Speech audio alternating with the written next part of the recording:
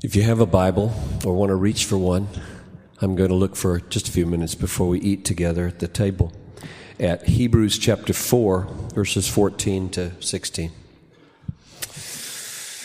I come to this text for several reasons. It's a text, in my mind, that has a firm backward glance at something God has done for us, and a very powerful forward glance. And I'm going to look at the backward glance now, and in about half an hour, when we're done here and break and go to the Commons and begin our night of prayer, I'm going to begin there after we sing for a bit with the forward glance. This has been, of course, much on my mind because of where we are in the close of the century here and the millennium. I wrote the Star this week. Some of you may have gotten it already, called Endings Are for Thanks and Beginnings Are for Faith. And I thought about that, and it really hit me in a fresh way. That's not a new thought. Nobody is surprised by that observation. But think about the fact that thanksgiving is one of the humblest affections, because it's an emotional acknowledgement that you're a dependent person. Ungrateful people are proud people. Humble people are always conscious of the fact that they're receiving, even in hard times, and so they're not much given to self-pity and complaining. They're given to thanking. That's the humblest of all people, are the thanking people. And faith is one of the most confident and bold affections. So the point where we live between the ending of our past and the beginning of our future is a point where the humblest and the most bold affections meet each other. And I love the thought of Bethlehem becoming a very, very, very humble, very, very, very bold people. And we often don't think of those together, but they're not contradictory. They're not. If the past you look at is a past that you feel blessed by because others, especially God, have graced you, and the future is a place not where you're going to show off, but where God's going to show up and work for you, whether you look back, you feel humbly grateful. Whether you look forward, you feel humbly dependent and confident. It's the best of all ways to live. And so my prayer as we enter the new year is that Bethlehem will become a kind of people who are deeply humble people. I was just reading in Jonathan Edwards this evening, of how pride is just the first sin and the hardest to root out of the human heart. And so we need to make extra efforts in prayer to get it out. So I wrote that Star article about endings are for gratitude and beginnings are for faith. And then it was Noel's birthday on the 27th. And I wrote a poem to try to put in verse the same thing, called a conversation between gratitude and faith.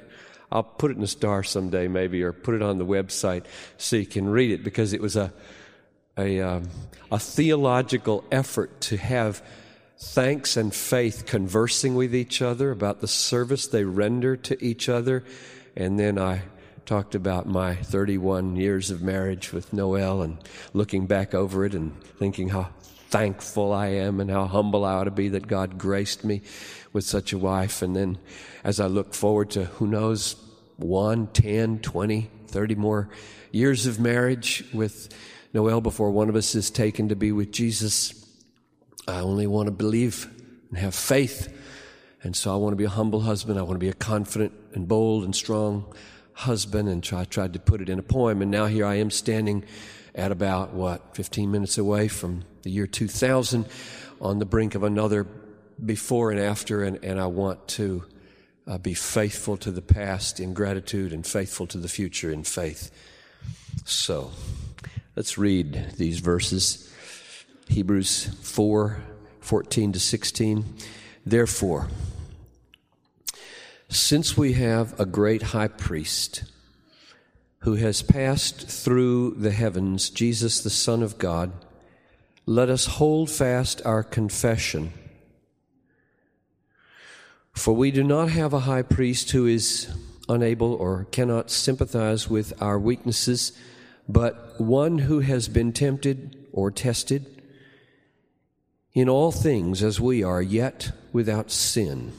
Therefore, let us draw near with confidence to the throne of grace, so that we may receive mercy and find grace to help in time of need. Now, there are two exhortations in this text, only two imperatives or commands. The one is to hold fast to our confession. You see it there at the end of verse 14. Since we have a great high priest who's passed through the heavens, Jesus the Son of God, let us hold fast our confession. And the second one is in verse 16, therefore let us draw near with confidence. So I'm going to talk about verse 16 in the other room. We're going to draw near all night long in prayer about seeking God in times of need for a well-timed help in the year 2000. And there are going to be lots of needs in the year 2000. Big ones, little ones, because we are one needy, helpless people. But here at the Lord's table, I want us to just think about holding fast to our confession and how He encourages us to get ready to draw near by the tremendous confidence that we ought to have in holding fast to our confession. So just notice I see 5 reasons here to hold fast to our confession. Number 1, we have a high priest. Since we have a great high priest. Now, what does a high priest do for us? Chapter 2, verse 17 says, our high priest made propitiation for our sin, which means by an offering, a sacrifice, he appeased the wrath of God, so that the wrath of God, because of this propitiation, is taken away. So here we come tonight, thinking back over 1,000 sins that we committed in 1999. And if we only thought about those sins, we would come into the year 2000 so guilt-laden, there would be no boldness in us, and there would be no joy or hope in us. And therefore, he says, it's because you have a high priest. You have a high priest, and he has made propitiation for your sins. And the second thing we know about this sacrifice is that it was himself. The first insight was chapter 2, verse 17. This one is chapter 7, verse 26, where it says our high priest offered himself. This is a very strange high priest. Old Testament high priests offered lambs and pigeons and goats, bulls. Our high priest lays himself on the altar because no bull or goat or pigeon would do to cover the sins of all the people in Christ. But he lays himself down and he becomes both high priest and sacrifice. That's the meaning of having a high priest. And that's what this meal here is all about. The body that was laid down as the sacrifice to cover our sins. So you don't need to look back on those sins and feel hopeless. You can look back on those sins with a measure of repentance and grief and sorrow, and then take heart. They are covered, and you can give glory to your Savior by being confident in Him and holding fast to your confession of hope in Him. Second, I see the word great in verse 14. We have a great high priest. I see the word great unfolded for us in the word Jesus, the Son of God, there in the end of verse 14. Son of God. And last Sunday we saw that in chapter 1, the Son of God is God. And therefore the greatness of this high priest is greater than which there is no other. He's as great as he can possibly be. Nothing greater than Jesus can be conceived. You cannot conceive of a greatness greater than Jesus. And it took that kind of greatness to lay itself on a cross so that our sins would be utterly, totally forgiven, and God's infinite wrath utterly and totally removed. So don't contemplate just any high priest. Contemplate tonight a great high priest, Jesus, the Son of God. Thirdly, I see that this great high priest passed through the heavens. What does that mean? Why did he insert that in verse 14? He passed through the heavens. Well, two things. If he passed through the heavens, he's not dead anymore. He's alive. This great high priest is alive. He is so alive, he's more alive than anybody in this room right now. Our living right now is so fragile, so contingent. And his is, Hebrews says, indestructible. He has his priesthood by virtue of an indestructible life. He passed through the heavens, and the other implication is that he's now with God. He's not in the heavens. That is, he's not in the clouds. He's not in the galaxies. He's above the heavens where God dwells, and he is with God interceding for us with his great sacrifice and his great propitiation and his priestly role. So right now, if you are trusting Jesus, you have a perfect advocate, a perfect sacrifice, a perfect high priest, and he is greater than which can be conceived. So take heart. The whole point of this text is bold. Let us come boldly in the all-night prayer meeting. Let us come boldly. Let us enter the year 2000 not with a whimper, but with a bang for the glory of God. And the fourth one I see is this word sympathetic. Verse 15, we do not have a high priest who cannot sympathize. So if all that greatness causes you to feel a little bit overpowered, because you need not only a sense of greatness about God, but a sense of intimacy in God, and we do need both. If God is only great and trumpets resound and there's no soft violin or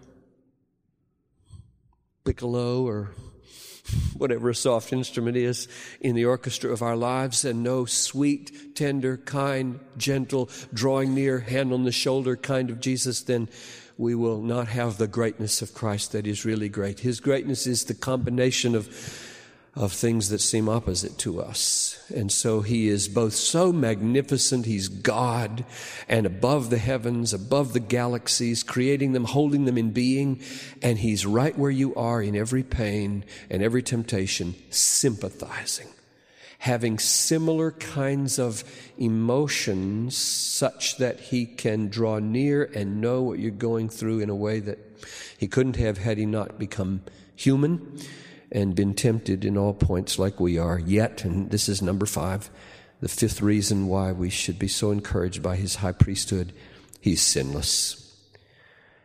And sometimes people say, well, then he doesn't really struggle like I've struggled. C.S. Lewis has a good remark on that, and you know what it is if you've read him, namely that we all give in to sin before it's reached its full force. Jesus, in never giving in, experienced the full force of every temptation. If temptation is like something that builds and grows as it grows and gets harder and harder and harder, as soon as you cave in, you give way to it before it reached its consummation. Jesus never gave in, and therefore every temptation reached its consummation with Jesus, and he endured it to its fullest effort to bring him down, and it never brought him down because he endured it to the end and never gave in. And so it's not as though he hasn't tasted the temptations, even the temptations of the guilt and sin that were poured on him on the cross as he tasted guilt, though he never sinned. So be encouraged that whichever way you look tonight, trying to escape encouragement, God's going to cut you off. And see to it that you get encouraged tonight, because he wants you to enter this year in 10 minutes or so while we're eating communion with boldness, so that we can move to a time of prayer, forgiven, clean, in communion with Jesus. So here's the way we're going to do it. We've done it this way for several years. We'll do it again. Let me invite the couples that are going to help me to come up here. Noel will come, and David and Sally, and Sam and Vicky. And one couple, in a moment, just stand here with me in front. One couple will stand over there with both cup and bread. That's the Michaels. Noel and I will stand here in the middle with cup and bread, and the Crabtrees will stand over there. So we have 3 aisles, 3 accesses.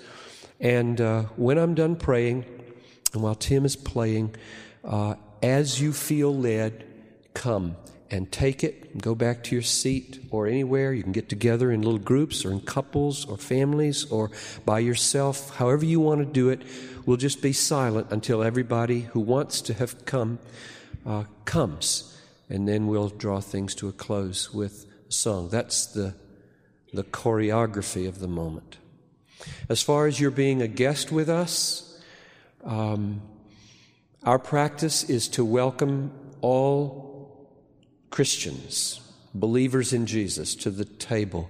And so you don't have to be a member of Bethlehem, but do take this seriously. This is not to be done lightly. And if you're not trusting Christ tonight in His forgiveness, in His propitiation, in His sacrifice, in His promises, but are doubtful about Jesus, then deal with Him there. And maybe you'll get ready while you're sitting there in the pew dealing with Jesus, and He will assure you of His love to you, and you'll rest in Him, and by the time we're done, you'll have the confidence as a sinner forgiven by grace to come and commune with Him. And that's what it is. We call it communion because as you eat this emblem of His body and drink this emblem of His blood, there is a spiritual feeding and there's a spiritual communion between you and the Lord Jesus on the basis of all the truth that we've just seen that is very precious to Him, and I hope very precious to you. So let me pray over the cup and the bread, and then we'll go to our positions, and while we're there, you just come when you're ready.